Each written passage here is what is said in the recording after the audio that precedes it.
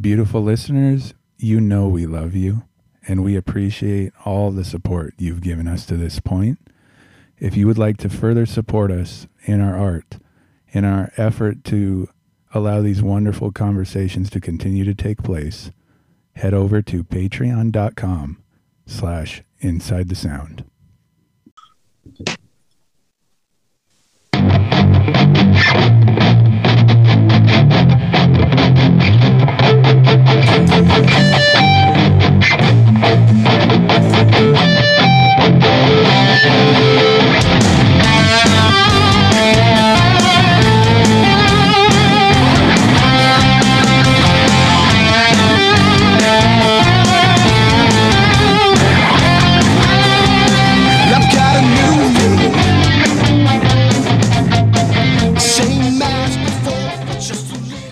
Well, hey there, beautiful listeners. Welcome back Inside the Sound. This is Michael.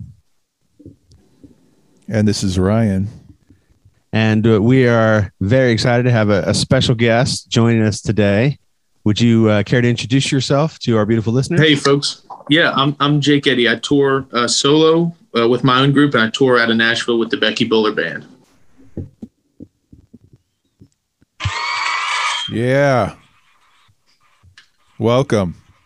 Yeah, thank you guys for having me. I've been looking forward to this.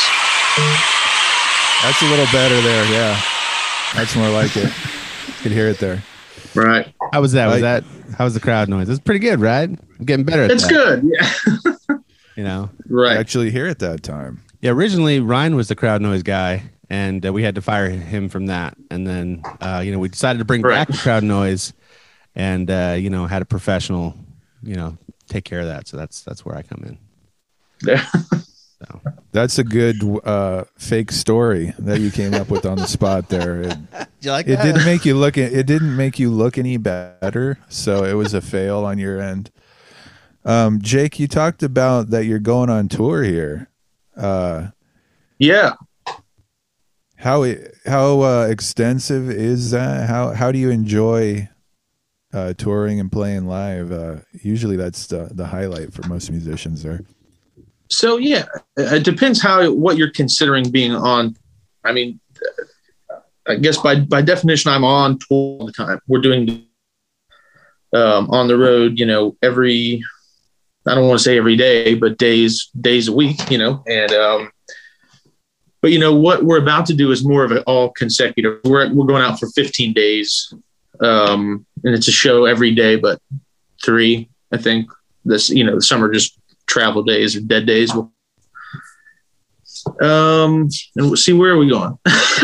We're leaving from Nashville, of course, and then we're doing New Orleans, and then we're, I think, 5 or 6 Texas, and we're coming back this way through West Virginia, and we're doing North Carolina a few days, and it's all on my Instagram, and I can plug some of those in. I have them written down here somewhere. I have to find them, but so yeah, we're leaving. It's me and my brother Carter playing bass. Graham Brewer is the mandolin player, and then John Duncan from Asheville is fiddling with us. So excited, man.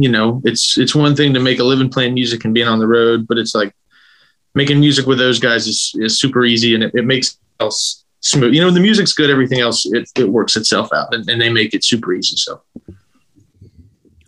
I would imagine that you and your brother had been playing for quite some time, but how did the other guys get involved? And you said so. Yeah, easy. I mean, what makes it the so other easy, guys are. Yeah, no, the other guys are kind of a new addition. So my main gig is with Becky Buller. She's a bluegrass artist from Manchester, Tennessee, and I'll brag her for a minute. She's got 10 IBMA awards, which is like the International Bluegrass Music Awards. She's like the first female fiddle player of the year, first person to ever do the female vocalist and fiddle player of the year. She's written songs that were on Grammy-winning projects, like 4 or 5, I think. So she's like, she's the big, she's the big got gig. some credentials. Sure enough, yeah, and that's so that's my main gig, and that's a full band gig. But in the past, when I've done the solo touring, it's normally just me, or just me and Carter, my brother. When we were on a run earlier this year, we met Graham, the mandolin player, trying to think exactly how it worked out. One of the show promoters, I think, recommended like, you should have this guy sit in on a couple or something. And we met him and he was insane. And he's one of those kind of like off the grid guys. Like we just got him to make Instagram. He's not on Facebook. Doesn't have a website. He's just like a guy floating in North Carolina, you know? So we scooped him up. He's like, yeah, I got nothing going on. And we're like, yeah, like no kidding. Like, you know what I mean? Like we don't, that's like the running joke, you know? He's like the diamond in the rough. We picked him up on the side of the road and literally did. And he's been with us ever since. You know, so he's been with us maybe for 4 months. And then John Duncan, the fiddler, we also met on tour through a mutual friend at a jam. And this will be his first run with us. So we've just asked him to come out. And so he'll do this full tour with us and then we'll see what happens. But he's a hoss too. So it's looking good for John. Yeah, that's when you find people to make music with and it's working, it's one of those special things that I think that's what everyone's striving for. So, you know, that's awesome for you that you've found a group of people that are really doing what you want to do. Well, and we got lucky because a lot of the good players that are out there have gigs already, you know.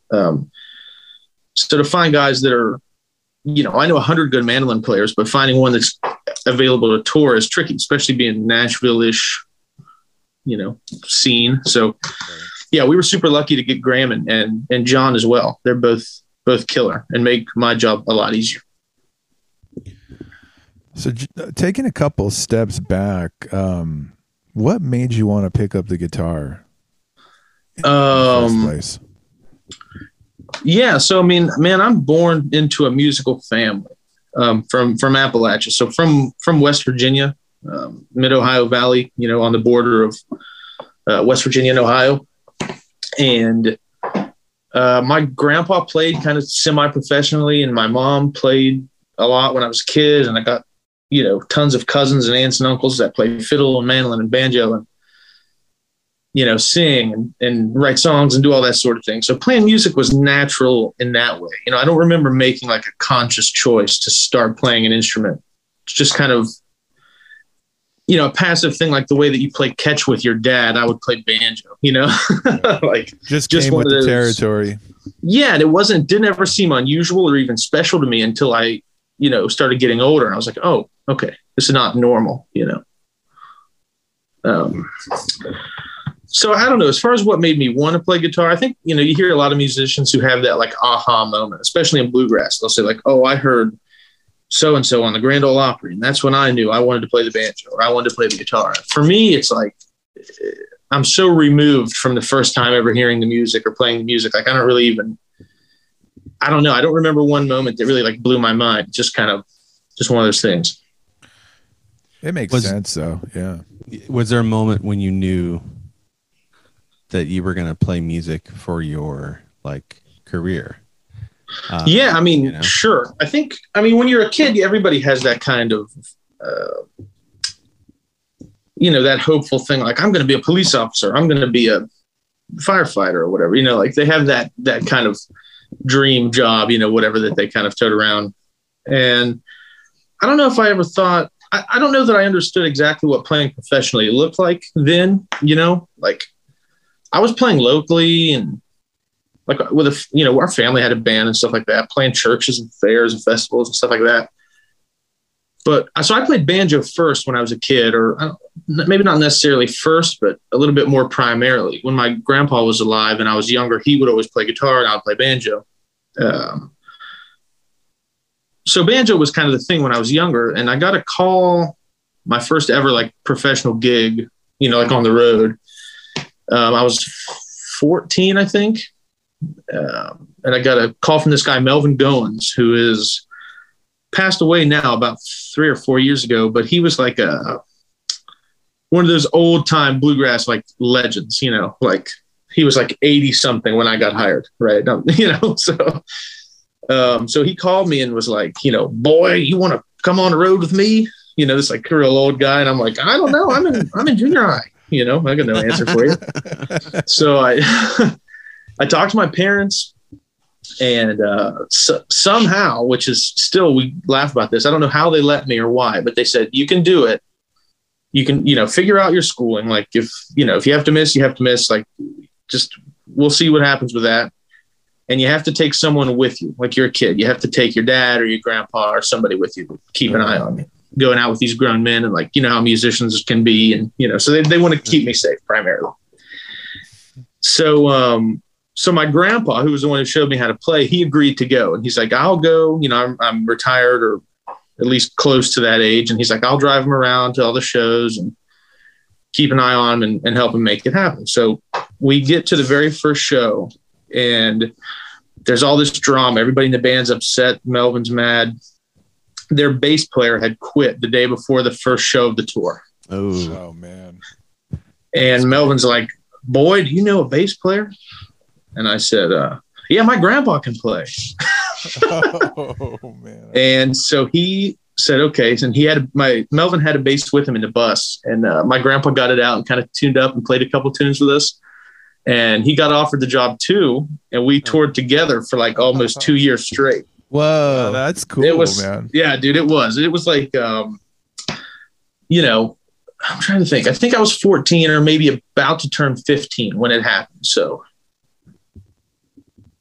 yeah, I think that's about right. So yeah, we both joined the band and we stayed in it for like, I think a year and a half or close to 2 years before. And in Melvin, when he died, that was basically the end of it. But what an opportunity. Like early in your career, you're still a teen and you're able to. Well, yeah. And not, cool. Not just like playing little rooms. Like we played big festivals, like 5,000 and 10,000 people, bluegrass festivals, stuff like that. So it was like, yeah, I thought I might as well been a billionaire when I came home. Like, you know what I mean? It didn't like big shot, big time. And we made like a few $100s a day or whatever. But,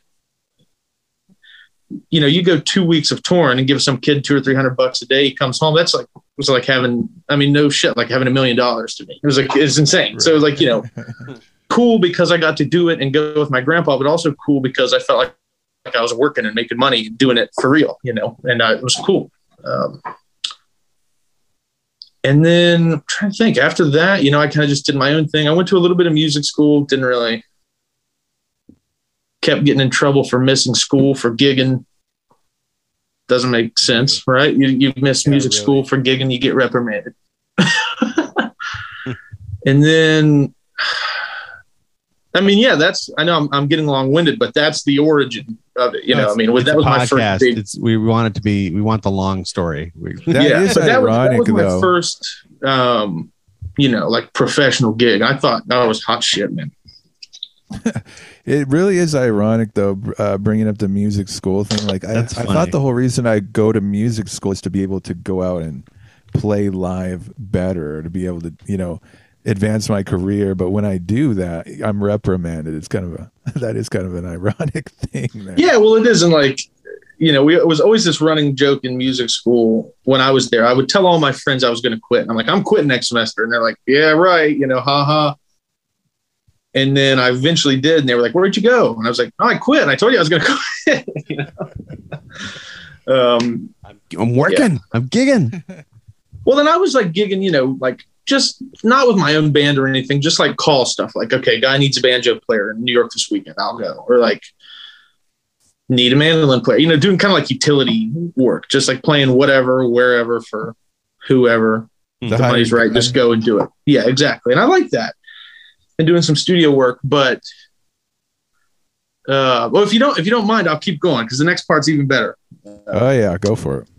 So what it was, man, let me think about this timeline, make sure I'm not lying. So 2020 is the COVID year, right? That's like the birth of COVID. Yeah, I believe so. Early 2020. Yeah. That's then when the lockdowns occurred. I believe it technically started in 2019, which is hence COVID-19. But I right. So I was sorry. I put on my nerd glasses for that one. I apologize. Yeah. Well, okay. Here in the United States, the lockdowns. I think he's talking about. Okay. Yes, sir. Yeah, right. That's correct. So when I had done a little bit of, I was in part-time, like my college hours were part-time in music school, and it was all online because of COVID.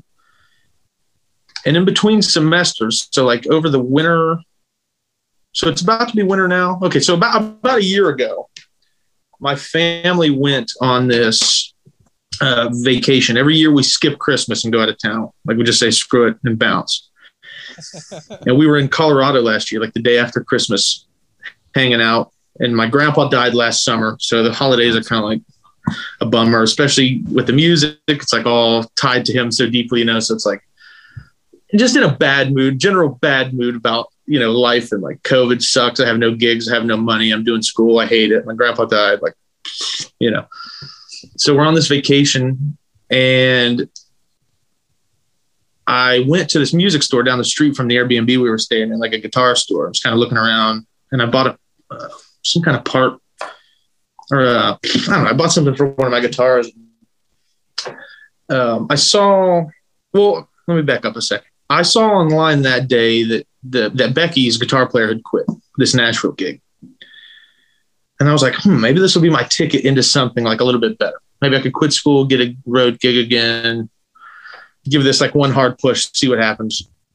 And so I sent her an email, and I was like, hey, I want to audition. Here's some of my stuff. And she called me back, and she's like, okay, you should come down and audition when you get back from Colorado. Come to Nashville and try out. So I'm like, okay. I just went on with my day. And I went down to this music store, and she was on the front page of a big banner in a magazine down there, just like coincidentally. I was like, so maybe that's a good sign. Omen, yeah. So I went back to this Airbnb, and my parents were there. I said, I'm dropping out of school, and I'm going to do this road gig in Nashville. They're like, okay. I hadn't auditioned, hadn't done anything. Yeah. No, I hadn't auditioned. I hadn't really even talked to her more than like 30 seconds. I just went back. I'm like, I'm going to quit school, and I'm going to do this gig. And they're like, okay, whatever, good luck. And so I'd been selling produce to make money during COVID. I started a pumpkin patch and bought this old truck, and we were like door to door selling produce through the fall season and stuff. Really? Yeah. And so we got back to town. Me and her set an audition date. I sold the truck, used that money to go to Nashville for the audition, and then got the gig. That's it. Bada bing. Finished. Wow. Had a lot of faith it was gonna. Yeah, like you sold the truck there, man. Sold the truck. Yeah, that's it. That was like, and not for very much, like $1,000, I think. Like nothing. Hey. Like I used some of the money to get down there with gas and food, and I spent the rest to pay a few of the musicians who were going to record on that record I put out, and then like 3 months go by of me being completely broke, not hearing a word, and then she called me. She's like, "You got it." Wow. Cool. It sounds like you had a pretty strong intuition that was going to be the thing. Yeah, I think, man, or either that or I'm an idiot, I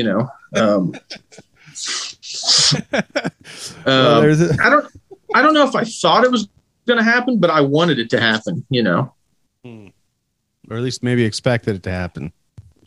Yeah, maybe. Looking back, I don't know what I was thinking, but I'm glad I did, Like, and I don't even tell that story to brag and be like, look how cool I am. It's just like, I just feel lucky. And it's like, it was crazy. And it happened really quick. Like from selling pumpkins off a stupid truck to playing the Grand Ole Opry in less than a year,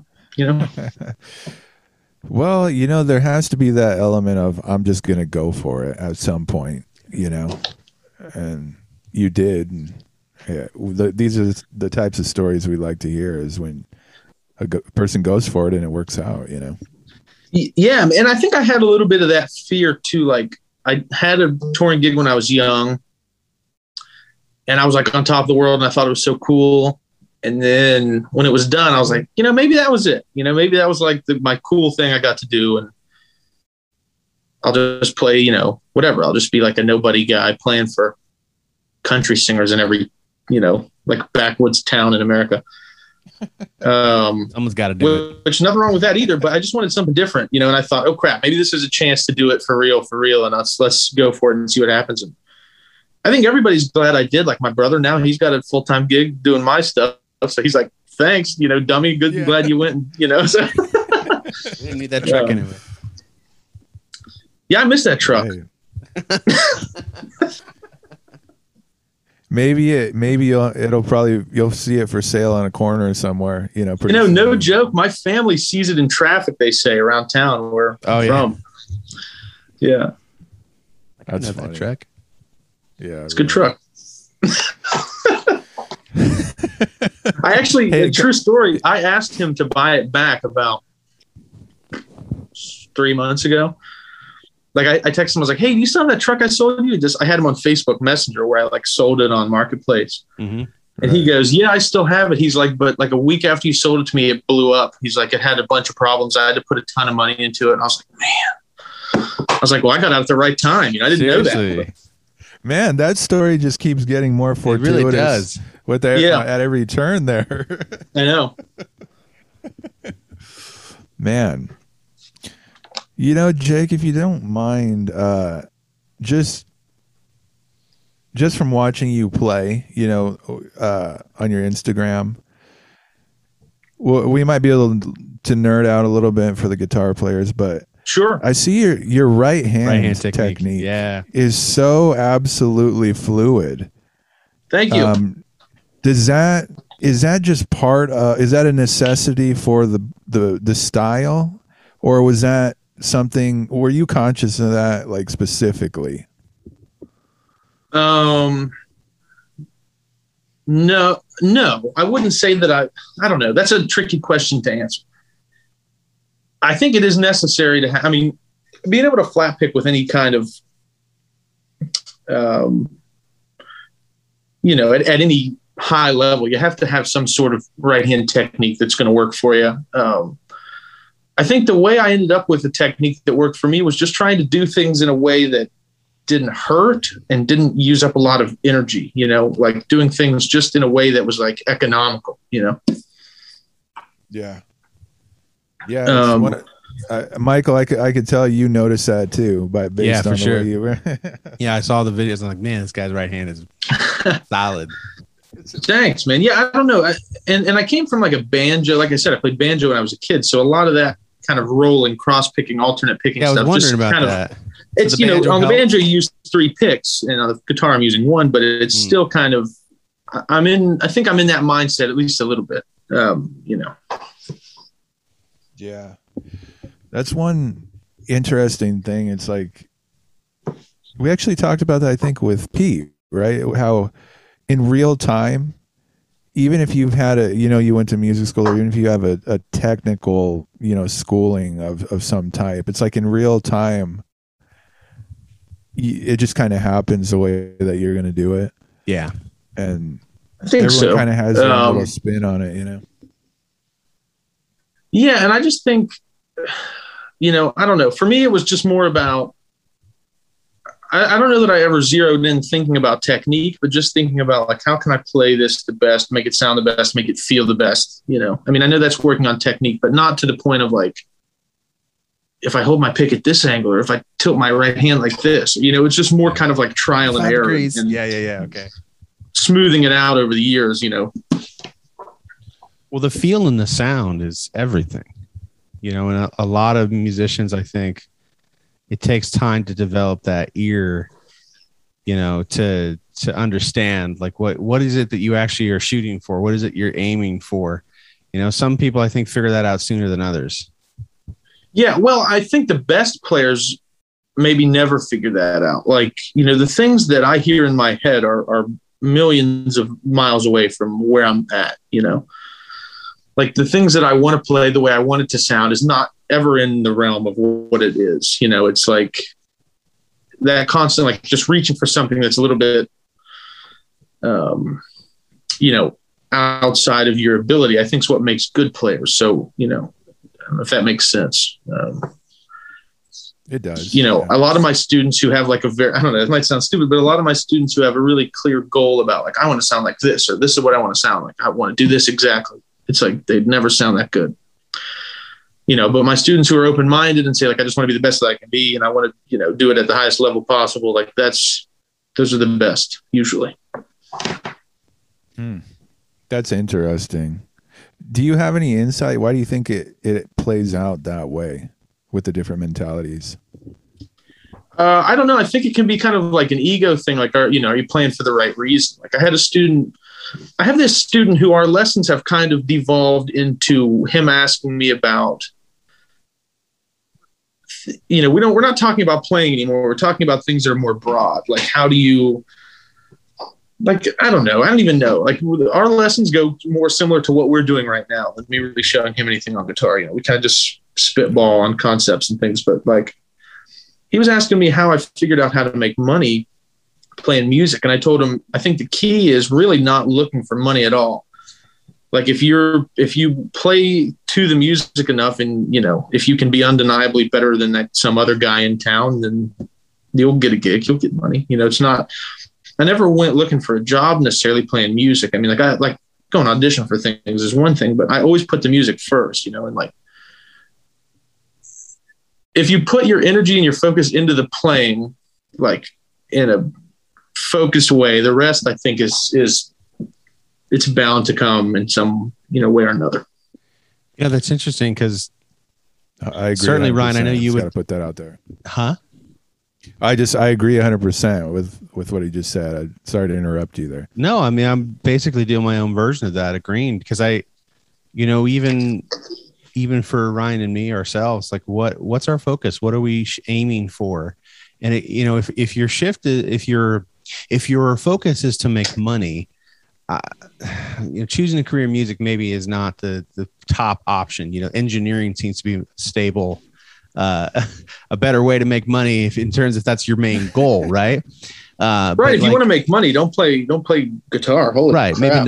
Maybe don't pick up the banjo. Go pick up a computer. Yeah, at your local. Go get a business degree. Become a CEO somewhere. There you go. There you go. But like, it's like, why are you doing it? What is your aim? Because if your aim is to be the best player that you can, or you know, your aim is to make the best music you can, or to do it because you love doing it and you can't not do it. Well, that's the thing. The money, this is what I think people get confused. That maybe this is a golden nugget I'm going to drop here. We'll see. I think that, put this into words in the right way. I think that the music is my responsibility and the money is yours, the guy who's watching me and listening to me, right? Like, not like you have to give me money, but getting money is not my problem. Like, the part is, if you treat the shows like you're giving the people something, you play the music like you're giving the people something, they will return that favor almost 100% of the time. Yeah, you know, financially. Yeah.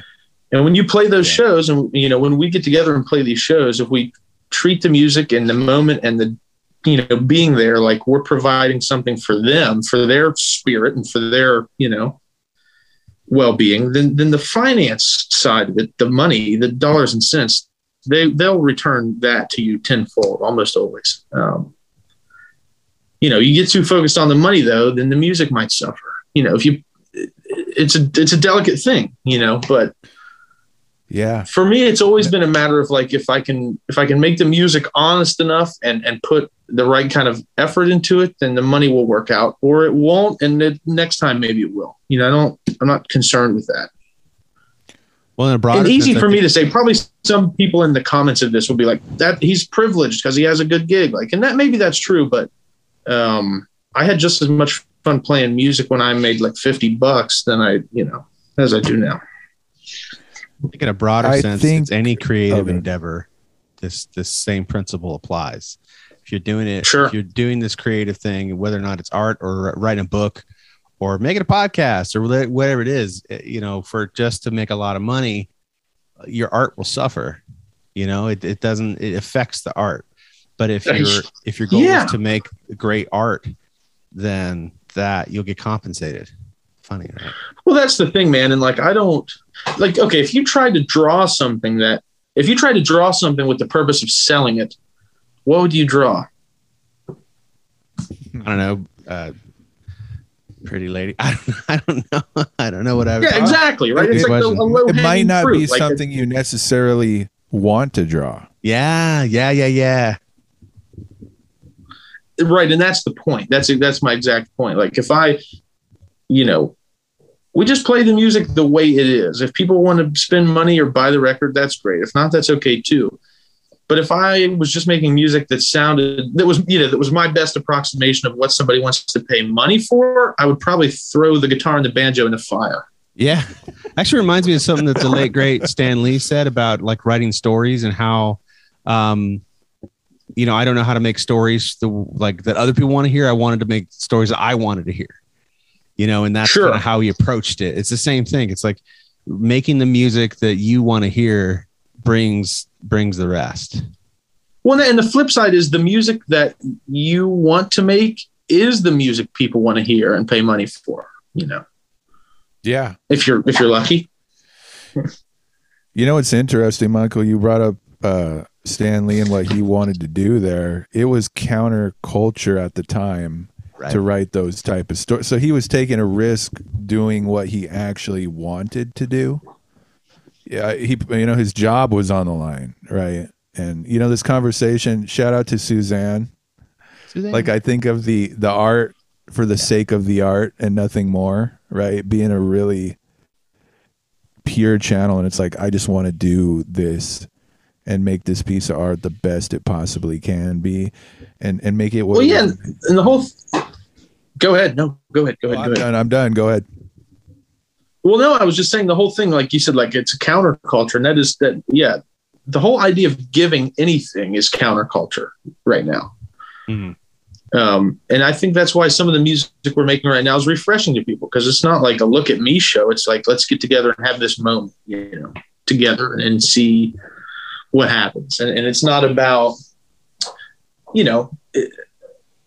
everything is so focused, like, and maybe that's just the way popular music is, and the image of musicians is kind of formed at, like, rock stars with all these like groupie chicks and rappers with like huge chains, and it's all about like being flashy and look at me. But I don't know. I haven't been a huge jam band guy or whatever, but I think that's the success of jam bands. They have this thing about an experience and about sharing music with people, as opposed to like people paying to see them. It's a real connection. Because Jerry Garcia or whatever, who like, he's like the jam band hero, right? He's Grateful Dead. Yeah. I know. I'm getting all this jam band stuff from my students. Apparently there's a huge overlap in bluegrass and jam bands now. But he's not somebody you would pay to look at. You know what I'm saying? He's not like, I'm serious. Not model-esque type of guy. That's true, though. But the thing that those guys offered was an experience, and was the music. You go for the music. You don't go to look, or whoever. Like, dude, nobody is going to a bluegrass show to look at the guys playing music. Like, holy moly. Okay. Never even thought about it that way. No, and nobody is. And like, I don't know. Maybe I'm being like an old man. Like, you just, it's all about looks nowadays. Blah blah blah. But like. That's cool, though, when you think about it, that there could be a community where it's literally all about the music and nothing more, man. It's cool. Well, that's what the jam band guys have figured out. Like, I don't necessarily want to hear anybody play a song for 25 minutes, but it's, it's an experience. They're sharing just the music with you. That's it. Like, Jerry Garcia is not stage diving, right? These jazz musicians are not like trashing hotel rooms and like doing a light show. You know what I mean? It's just the music. It's just music. Takes all kinds. Yeah. Well, I love that there's such a broad variety of music available. We really are kind of spoiled in this culture because we have access to like so many different things that with the internet, we can hear, if we want to listen to jazz and only jazz, or bluegrass and only bluegrass, it's there for us. And there's a lot of it, and a lot more people are making all these different styles. No doubt, man. No doubt. Yeah, it's just one of those certain genres. This has come up because we've had people that were in the metal world, for example, and theatricality and an aesthetic and the stage costume and what have you is just a bigger part of that it's genre. like a part of the art. It's just part of that genre. Yeah, which like is okay. I love that there are people who are doing that, and honestly, and maybe it's just a band nerd in me because I did grow up like playing instruments and in the middle school and high school band, but it's like I just love that there are people who are instrumentalists that are just literally, it's all about playing the instruments and it's about making that sound. You know what I mean? Yeah, man. And it's rare. And like, we do some fun stuff like but we try to not get too wrapped up in it's tough. Like, it's a tough balance because all we want to do is sit in a room and pick, and so, there's all this other stuff. Like, you have to be at least a little bit cool. You have to be nice to meet or hang out with. Or the social media has to be good. And like, these are things we're working on and we're doing. But, me and the guys aren't having any more fun necessarily. Well, I don't know if I want to say that, but we have a great time picking in an empty room at a hotel as we like. The shows are different, but it's, the music is what brings me the most joy, like bringing in John, the fiddle player. I'm going to make less money because of that, but I'm making that sacrifice because I think the music is going to go up a level. And that's what I love is people like yourself that are trying to put the best quality show, the best quality, just musically speaking. I was at a blues show a few weeks back, and it's a similar type of vibe, right? You can tell they're there to make some awesome music, and they want to play their guitars for you. They want to play their instruments for you. They want to sing for you, and everyone's going to have a good time. And it's like, that's what it's all about, right? Yeah. And we get a little bit of both, like we get the people who just want to go and listen to the full band and like, they like bluegrass and they like the record that we did and all that. But then, we also thankfully now get to dip into the nerd crowd a little bit. Like, guitar nerds like to come and hear me play, and mandolin nerds like to come hear Graham. And, so like, I'd almost rather play for the nerds, man. We aren't the only ones that saw that right-hand technique. Yeah, for real. Yeah. Like, I would rather talk to some guy about like right-hand technique than what kind of pick do you use, or whatever. So, what kind of picks do you? No, I'm sorry. Yeah, you're like crossing something off. Yeah. Well, we were about to get to that. I guess we'll skip that. Most important question: what's it like being a blues musician? Okay. Yeah, no, I always tell my students the picks and the strings I use will make them better instantly. Everybody I tell them, yeah. One of those things where it's like, these are kind of like more of a taste thing than a rule, Yeah, like, dude, like I can still play the same tunes with like a quarter. Like I wouldn't enjoy it as much, but that's not the point, Exactly. Yeah. Does that happen a lot with your students and people you're trying to teach, where it seems sometimes the focus or can be on maybe abstract things, or they're putting too much into things that maybe don't matter? Yeah, dude, so many times I've opened up a Zoom lesson. I'm like, how you doing? Where are you from? They're like, what kind of guitar is that? It's like, I'll tell you, but it's not it's not the point. And the other thing with not my students I have now, but some students I've had in the past, or sometimes like a student's first lesson with me, I have to get up front and just say like, look, I don't have any secret, like, you paid me money. If you're expecting me to blow your mind instantly and make you better, it's not going to happen. Like, I'm going to tell you pretty much the things you already know. Yeah. Like, get off TikTok and practice more. Like, that's what I'm going to tell you. Well, I just thought of something. It's one of those moments where it might be more for me than anyone else, but it's like, was it the guitar that made the player, or the player that made the guitar? It's like, we think of the iconic models of any guitar. It's like, was it the guitar that made the player, or the way around? Yeah, I mean, there's certain things I like, and I can be a bit of a guitar nerd. I mean, I'm a vintage Martin kind of nut, but I don't. I'm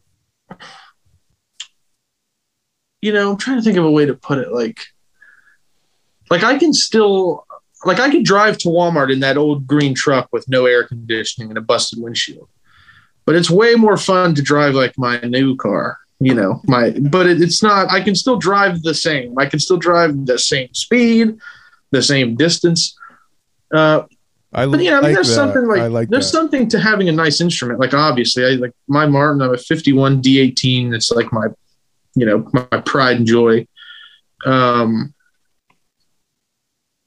and I think buying a vintage Martin or buying a vintage instrument or expensive instrument can be something like, kind of like buying your sound or buying, something like that maybe, but it's not, I take different guitars on the road. I still sound like me. That's with anybody, dude. That's with anybody. I like that because it's still Jake behind the wheel, regardless, right? Well, yeah. I mean, like, I don't get with I don't pick up a different guitar and get a thinner pick and put the strap lower and put the, like, I'm still doing everything else the same. It's just, it's subtle differences, but. Well, the tone's in your fingertips and in your consciousness. It's in here. Sure. Yeah. It's all about how you are expressing yourself, not on which specific guitar that you're expressing yourself on. Totally. Yeah, totally agree. And like, again, I'm not saying don't spend money on something nice that you like. Like, obviously get a nice instrument, get a nice pick or whatever, get strings that you like. But, I don't think it's going to make you any better. Period. I don't think it's going to make you any better, really. Yeah, it's more of an enhancement. It's more of an enhancement, I think, than it is. It's like, what good is a Ferrari if I don't have a driver's license? If I don't know how to drive a fast car? Right, like learn to drive. That's the thing. You got to learn to drive. I think the same thing applies to, a lot of rock players fall into this trap about effects pedals and things like that. It's like the effects pedal does not make, listen, George Harrison plugged into the amp. I mean, I'm sure he had some effects, but like Jimi Hendrix, he had a wah pedal, but it's not like he didn't have a, sometimes we overcomplicate things too. Well, and what it is avoidance. If you need to practice, a pedal will put a Band-Aid on your hurt soul, I don't know any distortion. Pedals. I don't know any amps. Distortion can mask a lot of technical flaws, Heck yeah. Oh my gosh. Heck yeah. I can make loud noise. Yeah. It's great. Yeah, I know. Yeah, I know some guys like that. Put that distortion pedal on. That's a whole new world, man. And that's okay too. I mean, it's okay to experiment with that kind of stuff too. Don't get me wrong. It's just, or rather, like, take it away. Yeah. Well, I've definitely fallen prey to this for sure. Like, I definitely thought about the pedal. Playing the acoustic, the way you do most of the time is as a guitar player, it's a vulnerable, like, it is or it isn't type of thing, Well, that's what I was talking with a student about that today, and it's kind of an intimidating part of the acoustic guitar, but also an exciting part. Like, when I want to practice or I want to play, all I have to do is put it in my hands and go. I don't have to search for a cable. I don't have to plug anything in. I don't have to rig up some big ass pedal board with all this crap. Like, it just is what it is. It's like a horn. You pick up a horn, you blow it. It's good. That's it. And for me, that's been good. I like that about it. It's accessible to me. I don't have to, if you play the drum set, you have a lot of excuses not to practice. Like, it's heavy. It's in the box. I got to rig it up. I got to put the pedal on. I got to put time cymbal thing on. Yeah. Like, if I can't reach over 2 feet and pick it up, I don't need to practice it. It's right. All I have to do is grab it and go. Right. That's true. And that might be why so many guitar players end up writing songs on the acoustic as opposed to. Yeah, maybe. As a songwriting tool, it's invaluable because it's there, it's raw, and it's like you said, it's accessible. So I can pick it up, and I want to have an acoustic. I will say this though, and it's come up. There is something about a man and his guitar up on stage, like the energy to that. Right. It's a different type of thing, and it's an awesome thing. Yeah, man. It's something. It's one of those things like. What you always I always talk about it like a cowboy in the West with like a gun, it's like, that's it. That's all he's got. That's all he needs. You can pretty much accomplish everything with that. Part 1, cowboy, part 2, gun. Yeah. And that's how I feel with the guitar a little bit. I make that analogy a little bit, but wherever I'm going, when I leave my house to go on tour or go to the studio or whatever, I have the guitar in one hand, have my car keys in this one. And I always say, like, well, I've got this, everything else is extra, right? If I forget my suit I got to wear, or I forget my toothbrush, like, that's whatever. That's all extra crap. The only thing I have to have is the guitar. And that's like, I love that.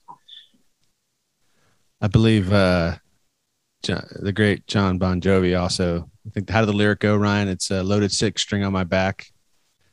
Oh, right. I'm a cowboy. Okay.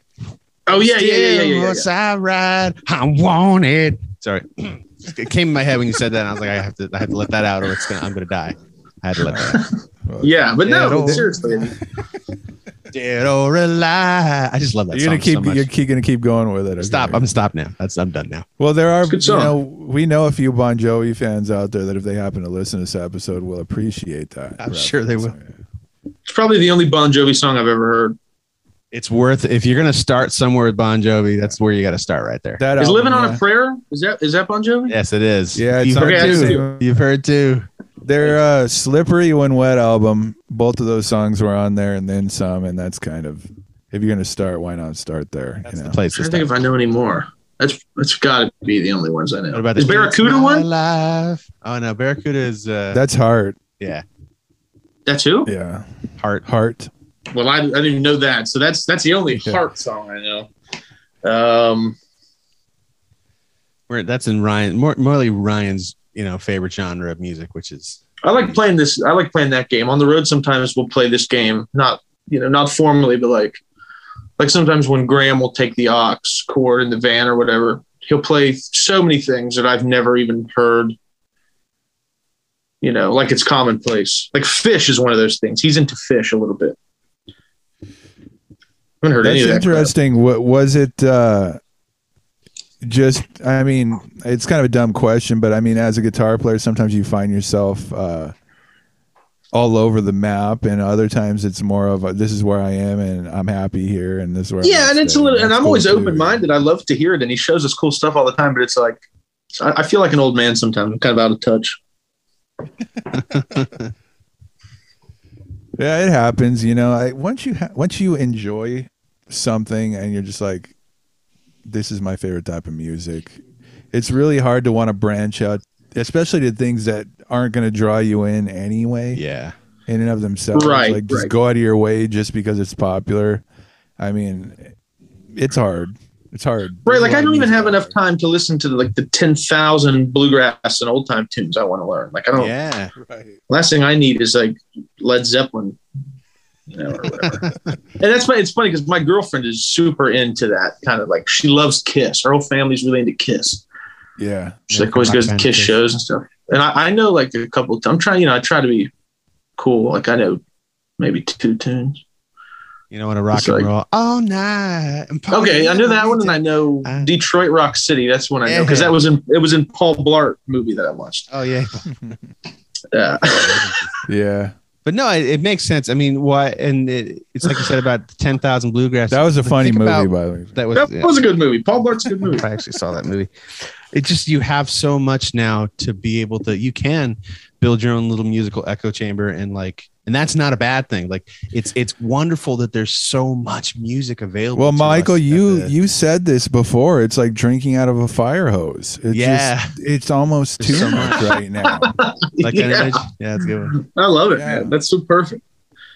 I mean, I listen to a ton of bluegrass and old time music, and I listen to a ton of jazz, and like that is plenty for me right now. But I mean, I'm passive. I mean, I listen to other stuff like passively, like in the car. Like I'm an MF Doom fan.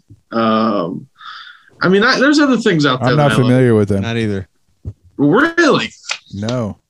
We're the old out of touch now. Yeah, I know. We're out of touch. MF Doom is a rapper. Okay. That has recently died, I think. Oh. But anyway, dude, look him up. He's the boss. Okay. I mean, I listen to. I mean, there's other things I like, but as far as putting in a lot of time of active listening and like soaking it up, it's like just a few things for me. No, it makes sense. Makes sense. The more busy you are, the less time you have to dedicate to just listening to music. That's super understandable. For sure. Yeah, for sure. Well, thanks for being with us, Jake. Thank you, Ryan. Good time. Was there something else you were going to add on there? No, I was literally gonna do what you just did. Like this time has flown by. Yeah. This was easy, man. Great conversation. Do I need to plug things now? Is it what you want this to is? Plug things? Yeah. How do our beautiful listeners find you, find your music? Where should they be looking? At the Jake Eddy on Instagram. Our Facebook page is just under Jake Eddy. The website is, I think it's just jakeeddy.com. I don't really deal with the website. But the Instagram is the thing that I'm in charge of. That's where you can actually get me, mostly, at least. And I can read off some dates we're going to do. When does this come out? Does this come out before we're on tour or after? Great question. At this point, it's probably going to be after. Yeah, it's probably after. Okay, well then, I don't know when you'll see me, people. Yeah, the Instagram for future tour dates. You find them on social media, and I'm sure you put out your tour dates on there. So. Yeah, and the Instagram's got everything good. That's how I reach. That seems to do the best for us. And then the new record that I have out is self-titled, so my name on all your streaming services, it'll be there too. And it's got me and my brother and Brian Sutton and Kenny Smith and all these guys. So awesome. Check that out. Yeah, that's it. And just find us there, and we'll be glad to see you down the road somewhere. Awesome, Jake. Do you happen to have any other words of wisdom you'd share with, aspiring musicians or our beautiful listeners? Anything else you want to let us? Man, words of wisdom.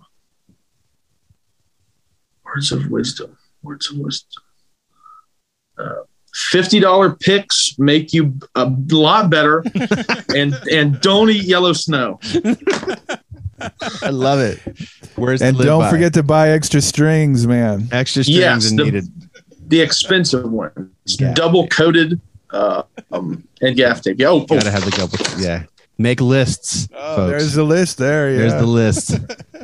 Ryan, what about you, buddy? You got any words of wisdom you'd care to share? Let's just be wild and free, baby. Especially with making our music, man. It keeps coming up, right? Let's just do what we love, people.